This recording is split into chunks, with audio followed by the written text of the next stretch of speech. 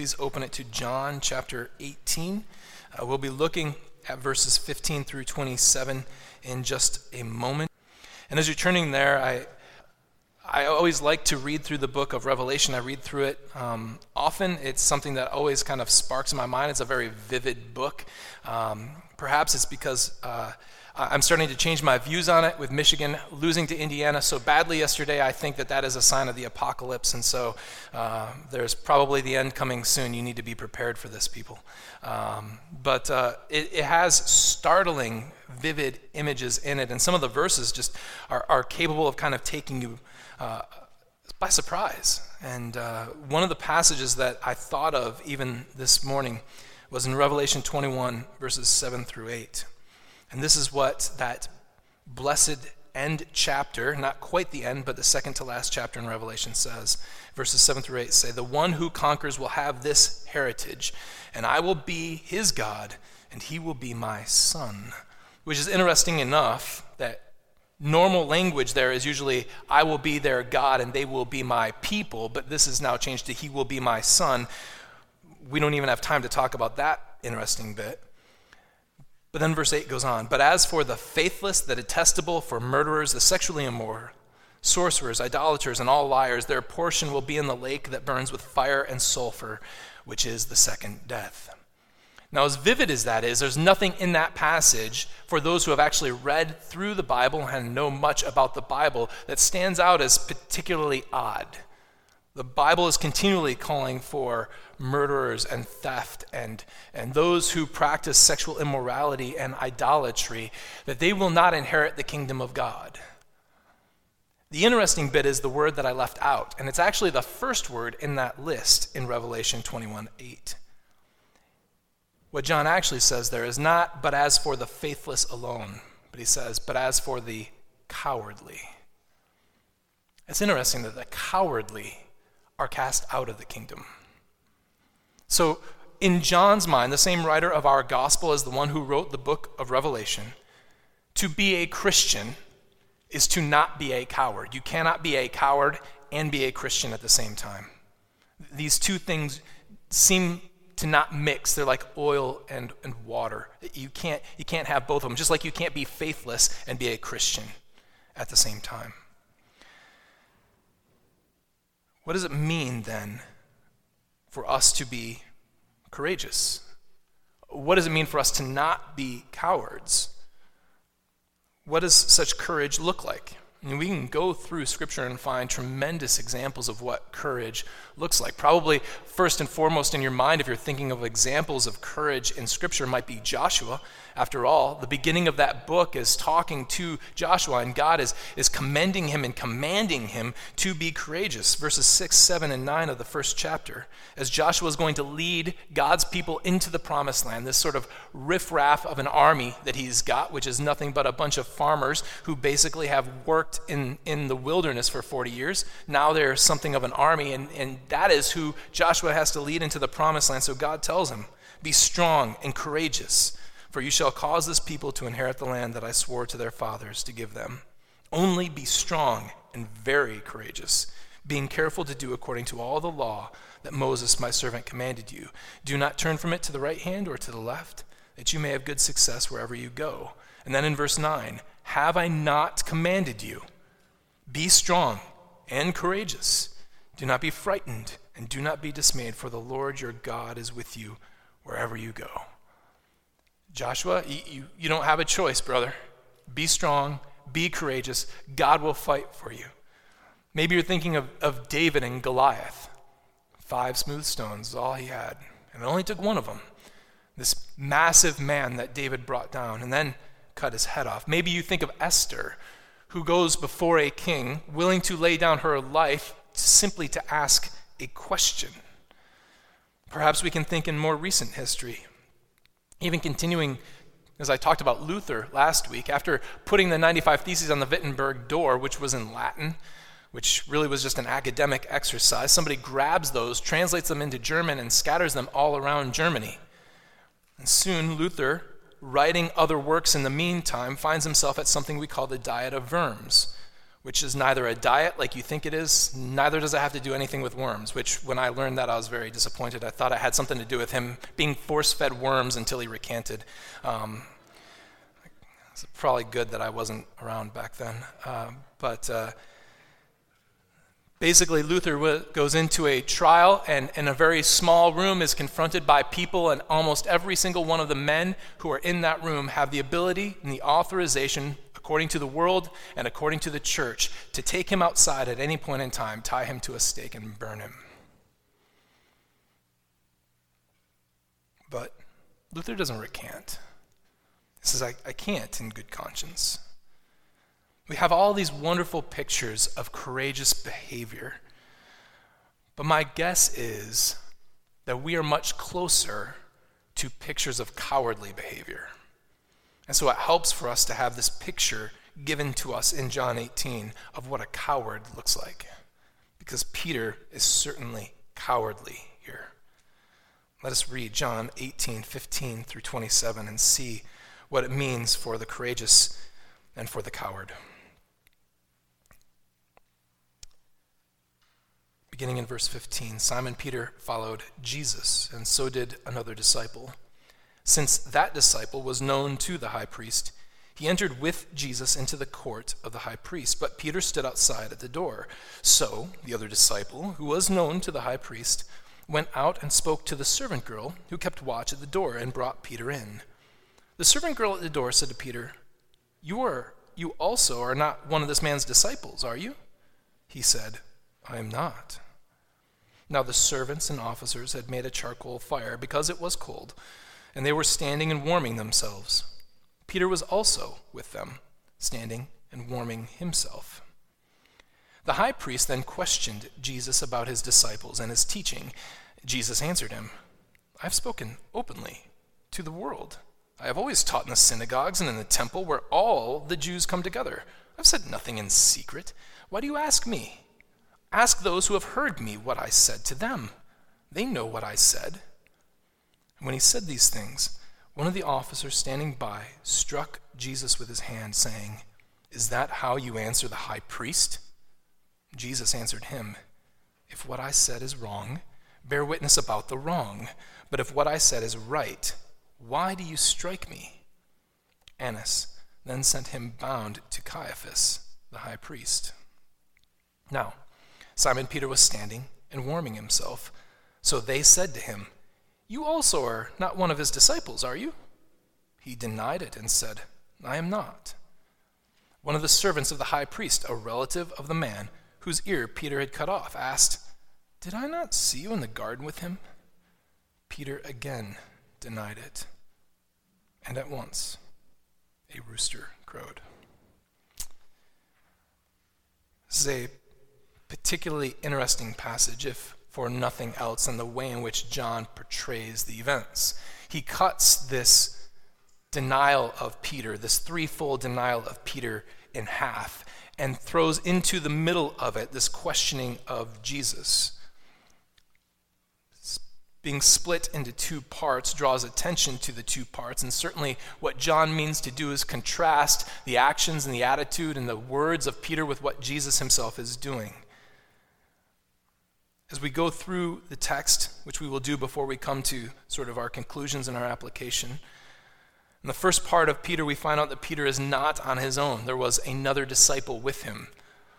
We have every reason to believe that this other disciple is John. John talks about himself sort of abstractly throughout the entire book. Sometimes he refers to himself as the beloved disciple. Here, we would have every right to think that this other disciple is no less than John. This particular incident, the way it's related to us and some of the details here are found only in John.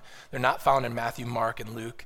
We would think probably that they're not found in Matthew, Mark, and Luke because either they didn't want to include them, which they may well not have desired that, but also because they didn't have access to the eyewitness testimony that John clearly has access to. And so John relates this passage from his own vantage point. He knows how Peter got in. He knows where he denied the Lord. This John was clearly known to the high priest. and likely well known to him. It's not just that John knew of him and he let him in. It appears as though John's pretty close because John can enter directly into the man's courtyard. This courtyard was probably backed up to by a couple of houses, and Annas and Caiaphas probably shared the same courtyard together. So to get in there with the trial going on was actually kind of a big deal. And he's well enough known to be able to go out and talk to the girl who's guarding the door and say, "No, Peter is with me. Let him come in." So John had made it a way in, and he found out that Peter wasn't allowed, and he goes back and he allows Peter to come in. Now, when the girl asks him, we have no idea if John is close to Peter when he hears this denial. I would venture to guess that John had talked to the girl, invited Peter in, and left so that John didn't actually overhear any of this. It's hard for me to believe that Peter would have done this in the presence of John. Nevertheless, perhaps he did. It's just kind of my guess. But John being there does make his denial all the more difficult to understand. Notice the way the servant girl puts it. "You also are not one of this man's disciples, are you?" That is, you know that John is a disciple. She knows that John's a disciple. John comes and talks to her, and it's clear that Peter is linked with John. And so the connection in her mind is, if you're linked with John, John's a disciple of this guy who's on trial. Are you also a disciple of this man on trial? Peter's not on his own here. He's not solitary in the world. He can easily just point at John and say, "Yeah, I'm with John, and John and I are both disciples of Jesus." But Peter, for whatever reason, is afraid to answer this little girl honestly. Whether it's because he was afraid that the trial would come to him just as it has come to Jesus, I don't know. It's difficult to tell what's going through Peter's mind. We don't have access to it.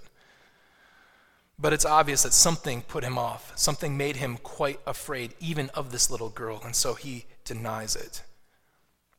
It's interesting that the denial that Peter utters is, in a sense, the exact opposite of the confession that Jesus makes back in the garden. When they come to arrest Jesus asks them whom they're looking for. And they say, "Well, we're looking for Jesus of Nazareth." And we talked about Jesus responding to them with two words in Greek, ego eimi, I am he. Peter here responds to the question with two small words, ou eimi, I am not. Jesus confesses truly. Peter uses almost the exact same words and confesses falsely. He's not just denying the Lord, he's denying even himself. Peter then goes before a charcoal fire. Interestingly, John gives us this little detail. This little detail probably serves a couple of purposes. One is to make the picture more vivid, not because John cares about making very vivid descriptions of things. If you've read through the Gospel of John, you realize John wastes almost no time describing scenery. So the fact that he describes this charcoal fire is important. He does it primarily for what's going to happen in the future. So if you kind of keep logs of these things in your head, remember that there's a charcoal fire here. And when we come back to the idea of a charcoal fire in a couple of chapters, this should spark your memory. But it's also to make it very clear that these men were standing around warming themselves by the fire, and Peter was with them. Now again, John could have done this in any of a number of ways. He could have just said there were men there that confronted Peter, that asked Peter about whether he was one of Jesus' disciples or not. But John throws in the interesting bit 3 different times. These men were standing around and warming themselves. He uses the exact same language to describe Peter. Peter also was with them. Notice the also there. No longer with John, no longer also like John, but now also like them, standing and warming himself. By the time we come back, John will be again describing Peter as standing and warming himself. But before we get back to there, we switch to the trial of Jesus. And there are a couple of questions that come up in this that we will address just briefly. First is this idea of who is the high priest. If you're reading through here very carefully, it seems like Annas is the high priest, and it also seems like Caiaphas is the high priest, but there can only be one high priest. This is likely because the Jews had sort of the Romans sticking their nose into their business as much and as often as they possibly could. And Annas, once appointed, was high priest for life. But because the Romans like to have control over things, at some point in time they came in and said, hey, listen, we're going to appoint the high priest for the year. To appease the Jews, they allowed it to be chosen primarily from Annas' family. So while Annas is kind of the real and true high priest, Caiaphas is more like the legal high priest according to Roman law. And so both are considered high priests, and this is why it goes back and forth. The courtyard is clearly their private courtyard where this is happening at night, which brings us to the second problem of what in the world is going on here. If you look at Jewish law sometime later, it's clear that two things happen in this particular trial that are illegal in the highest, which some scholars have used to say, well, obviously, this is not how it would have happened. First, all of this is happening still at night. That was strictly forbidden in Jewish law. And by Jewish law, I do not mean the Old Testament. I mean the laws the Jews followed for how to do these court proceedings. These were made sometime later. We don't know when. It could have been in place when Jesus was being tried. It could have come into being some centuries later. We're not exactly sure. But one was that these things were happening at night, which was strictly forbidden. And two, the defendant was being questioned immediately, which also was not allowed. It's very easy to see and understand why it would be that even if these things were in place, they would be kind of sidestepped. It's clear that these leaders of the Jewish nation think that Jesus is a real existential threat to the nation. This is why Caiaphas said it's better for one man to die for the whole nation than to have the whole nation taken away. It's real in their mind that Jesus could be the guy who sets a spark to Roman anger and come and crush all of them. When nations feel like this, they quite often sidestep even their own laws in order to get things done in an expedient manner. Secondly, as we go through here, you're going to find the whole thing is nothing but a mock trial, which is something that Jesus is going to draw attention to. Annas asks him very quickly, disciples and teaching, that's what I want to know about. Jesus has no interest at all in talking about his disciples, likely because, again, he wants to keep his disciples out of it. It's not about my disciples, it's about me. He is safeguarding his disciples. But when it comes to his teaching, he's very clear. Why are you asking me? Why are you asking me? I've taught in the temple. You didn't approach me there. I taught in the synagogues. You guys didn't approach me there. You can easily find out the things that I've taught. I'm not teaching people something different on the side. Clearly, he taught his disciples on the side, in secret, if you would, but that was substantially no different than the things that he was talking about in public.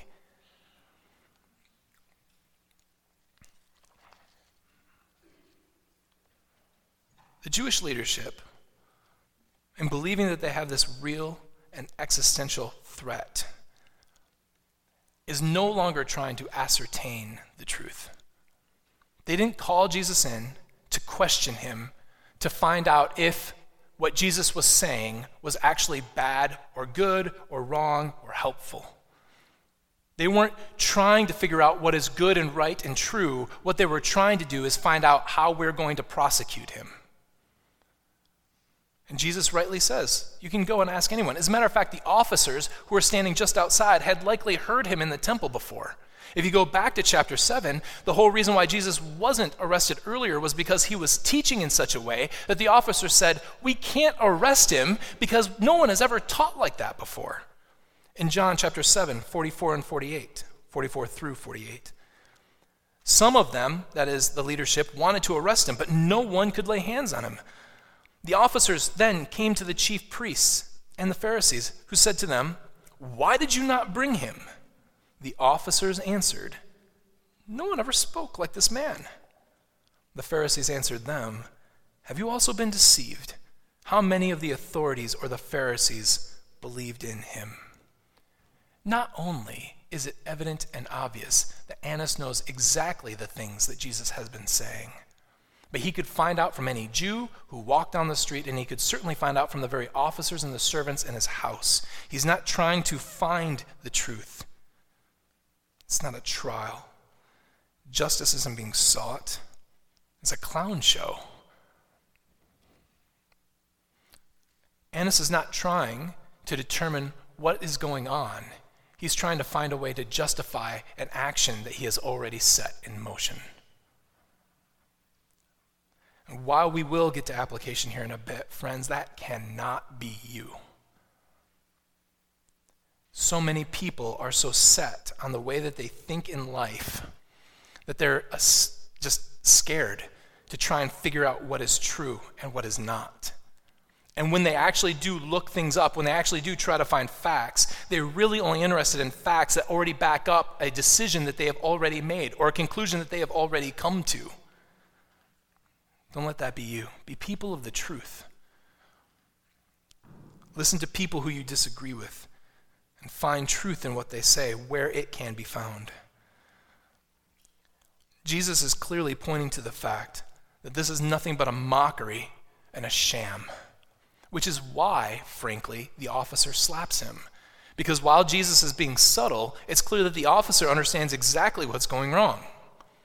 He knows that he is looking at Annas and saying, listen, this is a joke. Why are you asking me? You didn't have to arrest me to ask me these questions. I was in the temple yesterday. You could have come and talked to me. You could have talked to my disciples at any point in time. You didn't have to send a band to arrest me. You could have just walked over to the garden and found me and talked to me.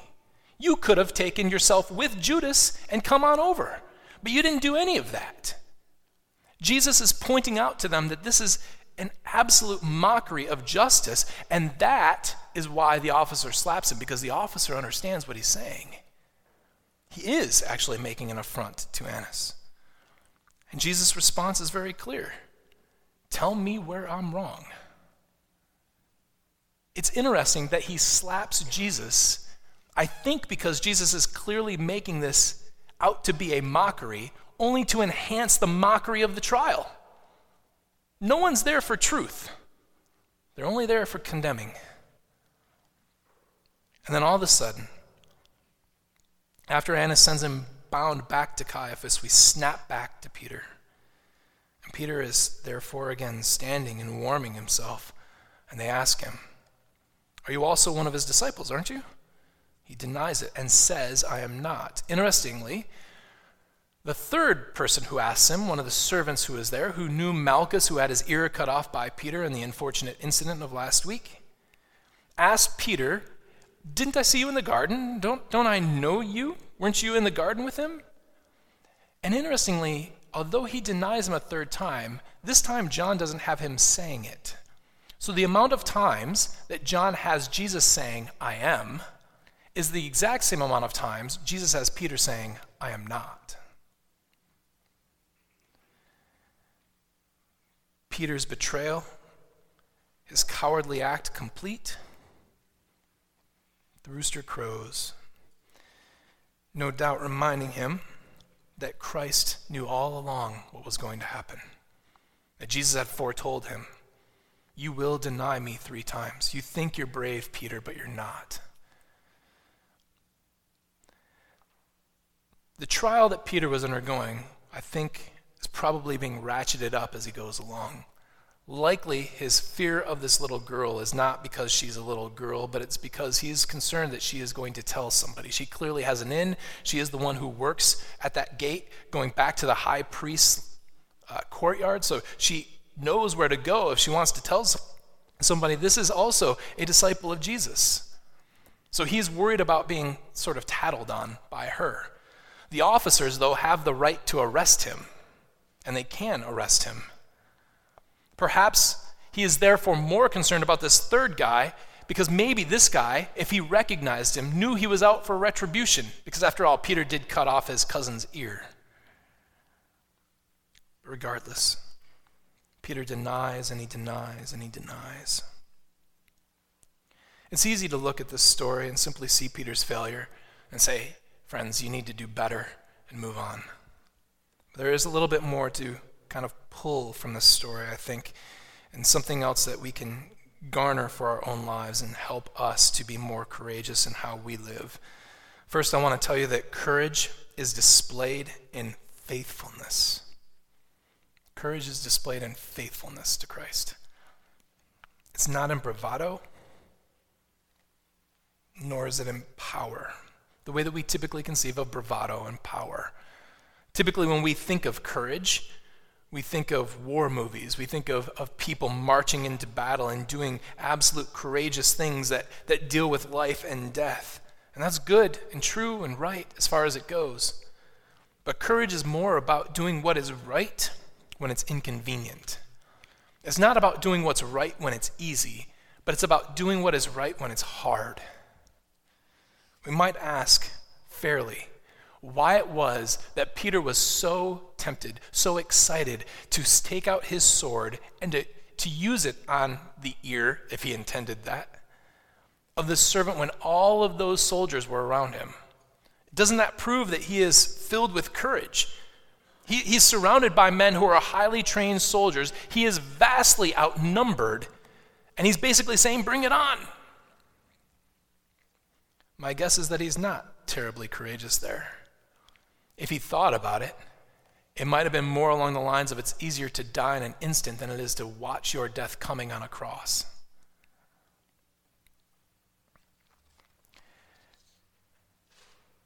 Courage is not just found in life and death situations. We oftentimes wonder, we hear stories of martyrs, see pictures of Christians lined up with sacks over their heads, waiting to be beheaded by Muslim terrorists. And you think, and I think, how would I do in that situation? How would my faith handle that? Would I cower out at the last minute? Christian history is littered with martyrs who went fervently to their deaths, never denying for a second what was coming to them. Never backing out, never letting go. It is also just as littered with people who were faithful Christians up to that moment who backed out and denied. And it's right for us to ask those questions. It's right for us to ask, when the executioner comes for me, would I hold on to my faith? Would I say the right things and believe the right things and do the right things? But to be honest, those questions are questions for us. They're academic and theoretical. And I would guess that for the vast majority of us, if not, frankly, for every single person in this room, they are nothing more than that. Those questions will never become reality. You're never going to have your life threatened. Most of us will not even face jail time for preaching the gospel. And by most of us, I mean, frankly, all of you will not face jail time for preaching the gospel. So you can be curious about those kind of questions, but that's not ever something you're likely to face. Christ has that path laid out for many people in the world. Around the world today, there are many Christians who will face death for what they believe. There are many Christian pastors who will face jail time for what they preach. It is unlikely that that is the path that Jesus is applying to any of us in this room. But your courage is not to be found before the riffraff of soldiers. Your courage has to be found before the girl at the gate, before your coworkers, before your family members, before your neighbors, so that you walk faithfully in the Lord, are not turned away and scared to talk about Jesus and the good that he has done for you in your life to people who are perfect strangers, that you are willing to go out on a limb to talk to people, to spread the gospel, to be able to share with them the good news that Jesus Christ has died and has risen again. That is where your courage is found. It is faithfulness to what Jesus has called you to do. When, and especially when, it's inconvenient. I think that this has a special note for men in here. It is less important, friends, that you be prepared to wield sort of a worldly sword, to fight for Jesus physically, or even for your family physically, or to do whatever masculine thing you think of when you think of being a man before Christ and being courageous for Christ. Simply do what he's called you to do, which is not wield the sword of the world, but wield the sword of his word. Christian men in America, frankly, on the whole, not every single one of them, but a good portion of them, seem very, very concerned over Second Amendment rights. They're so concerned that the government's going to come and take away their guns. And some of the argument is, if they take away my guns, how am I going to defend my family? Somebody comes in that door, I need to be courageous enough to point that gun and to take his life before he takes the life of my family. Okay. How many of those same Christian men are wielding the sword of the word to protect their family? How many of those men who claim that they want to protect their family and they can't have those rights taken away from them refuse to use the right that God has given them and the command that God has given them to lead their family in devotions, to read scripture with their kids, to disciple them in the admonition of the Lord? I would venture a large number of men do not do that. But they're awfully concerned about their guns.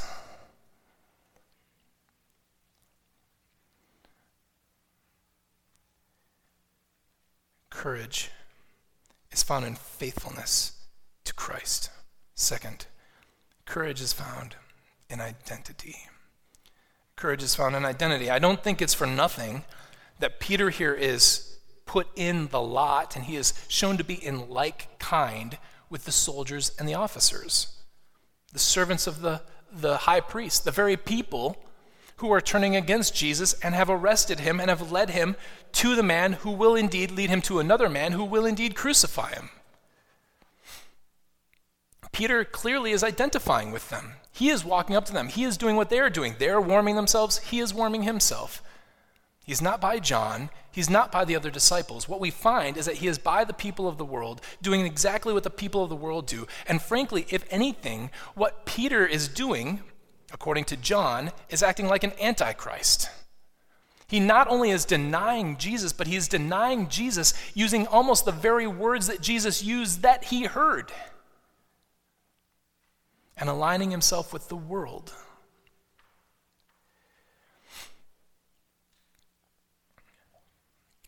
Peter wanted to fit in. He didn't want to be an outsider. He didn't want to suffer the consequences of being with Jesus. He stood by those men proclaiming, I am just like you. I see, we're all just here warming ourselves by the fire. We're all just here trying to make it through this crazy night. Crazy things happening, aren't they, Fred? Right? Let's get warm. I'm just like you guys. The more you find yourself accepted by others on some basis, whether that's political affiliation, whether that's the team or the club that you like to be part of, the more that you find yourself aligned with them, the more you try to find a home in this world based on some similarities and find a home with other people based on some similarities outside of Christ, when Christ is not the center of your life and the center of who you are. Friend, you start walking on very dangerous paths. Because when your life is defined by these other similarities, by these other people who aren't Christians, the more prone you will be to making that group and those attitudes, those thoughts, those doctrines, those hopes, your identity. And then the more difficult it will become when that group does wrong to stand against them for Jesus. It becomes very difficult. Little secret in life, it's really easy to stand up to your enemies.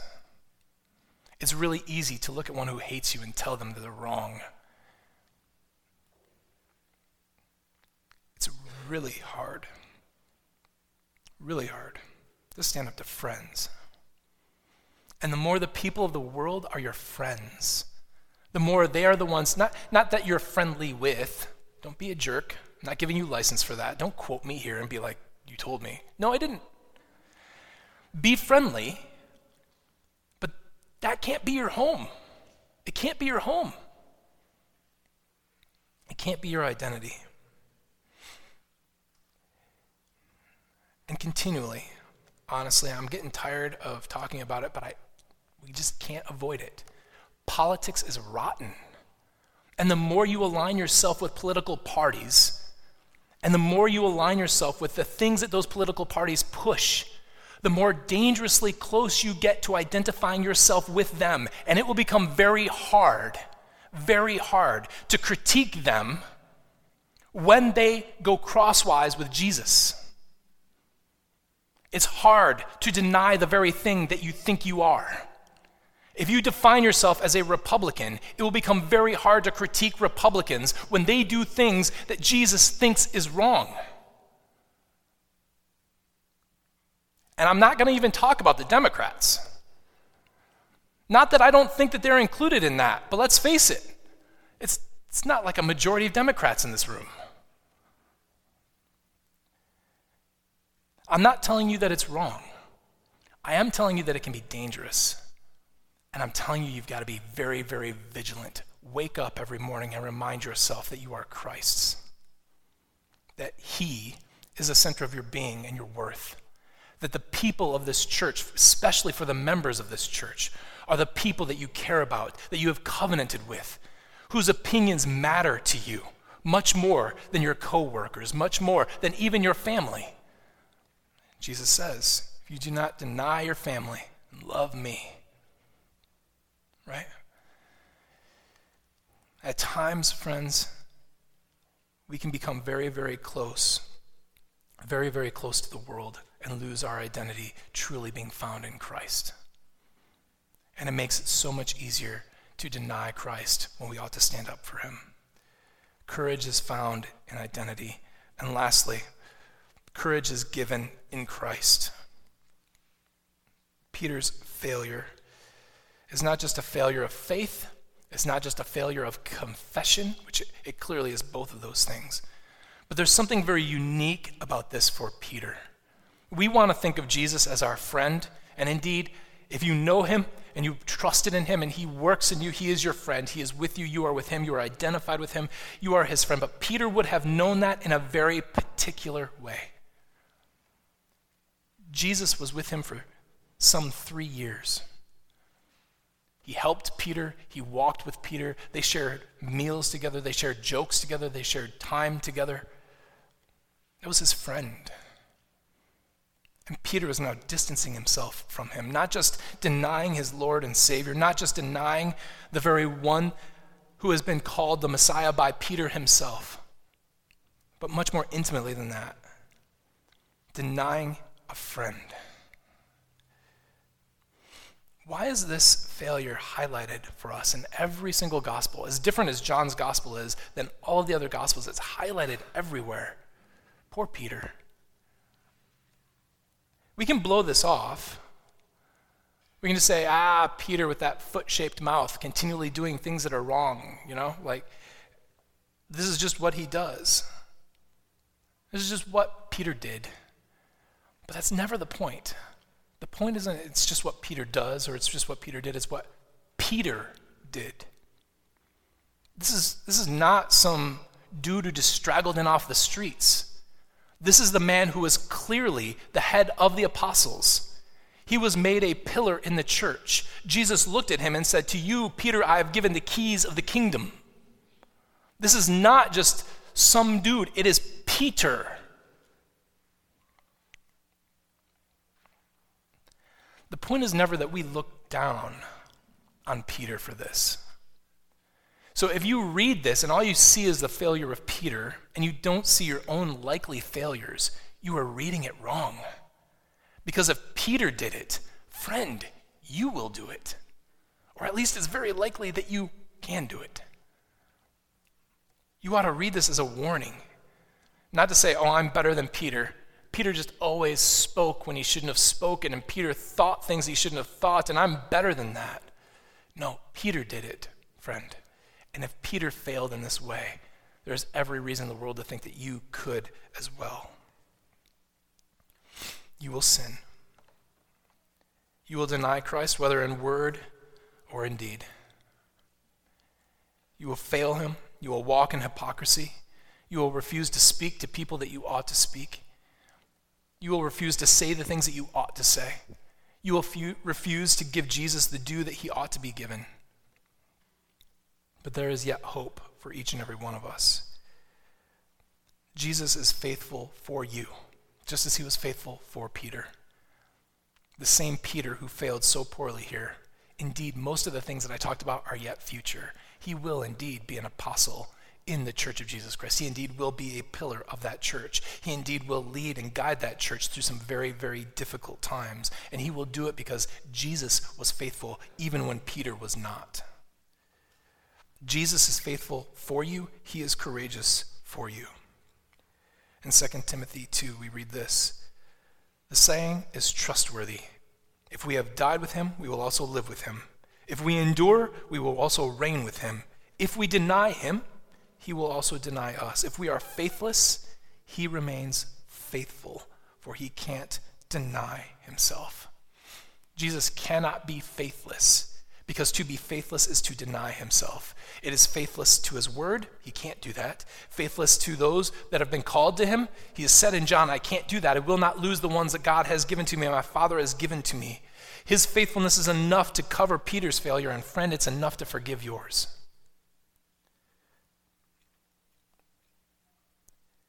Jesus is going to die for Peter. And he already knew of Peter's sin. He already knew of Peter's failure, and he was going to die for him anyway. He separated out Peter so that Peter would not suffer the same fate. Had Peter understood that, he wouldn't have denied him. He would have gone around prancing on the rooftops, saying, I'm the Lord's. John will, at the end of his gospel, have Jesus look at Peter and say, you know, you tried to evade it once, but there's coming a day when people will come and get you, and they will take you to a death that you don't want. Indeed, that is Peter's lot. Peter will not run from it forever. Jesus was faithful for him. He was and is the Joshua who takes over the promised land, who defeats all of the enemies of God's people. He is the Esther who will go not before a great earthly king, but intercede for his people before God himself. He is the greater David, who took on a Goliath bigger than the Goliath that David took on and defeated him. Better than David. David cheated. He used a stone from a distance. It wasn't even like hand-to-hand combat, man. Death took a hold of Jesus, but it couldn't hang on to him. Peter himself learns from this. In 1 Peter 2, Peter writes, For to this, that is suffering, you have been called, because Christ also suffered for you, leaving you an example, so that you might follow in his steps. He committed no sin, neither was deceit found in his mouth. When he was reviled, he did not revile in return. When he suffered, he did not threaten, but continued entrusting himself to the one who judges justly. He himself bore our sins in his body on the tree, that we might die to sin and live to righteousness. By his wounds you have been healed. And notice in there is both the example for how we are to live and the benefits that Jesus' death accrues for us. Christ was courageous and bought our freedom from sin and from the penalty of death. That for those who entrust themselves to the work of Jesus Christ, your sin is forgiven, new life is given to you. You are able to be rescued from all of the evil that was in you and delivered into a kingdom that is never ending forever and ever because of what Jesus has done. But at the same time, he is therefore an example for how you are to live. Entrust yourself to the one who judges justly. Do not fear man, but only live in the light of Jesus Christ. And after all, this is precisely what that passage in Romans 21 or Revelation 21:7 meant. When it said, I will be their God and they will be, or he will be my son. You are all found in Christ. That is why there is one son. There is one progeny for God. There is one seed forever and ever. Amen. It was always promised in Christ. And as we are found in Christ, God looks on us with all of the love and the longing and the desire that he has for his own son. Christ was faithful for us and has brought us into his kingdom. So let us live in it. We are his by faith. By faith we are identified with him. By faith we as the church become his fullness, and we will dwell in his blessed presence forever. So, friends, take the commands from Joshua and apply them to yourself. Have I not commanded you? Be strong and courageous. Do not be frightened, and do not be dismayed. For the Lord your God is with you wherever you go. Let us pray. Father, give us courage before the world to uphold the precious name of Jesus Christ our Lord, who has saved us from wrath and every danger. He alone has the words of life. He alone has our redemption in his hands, and we have nowhere else to turn. Give us therefore courage to stand against the pull of the world and to be found, finally, faithful before him. We pray these things in Jesus' name. Amen.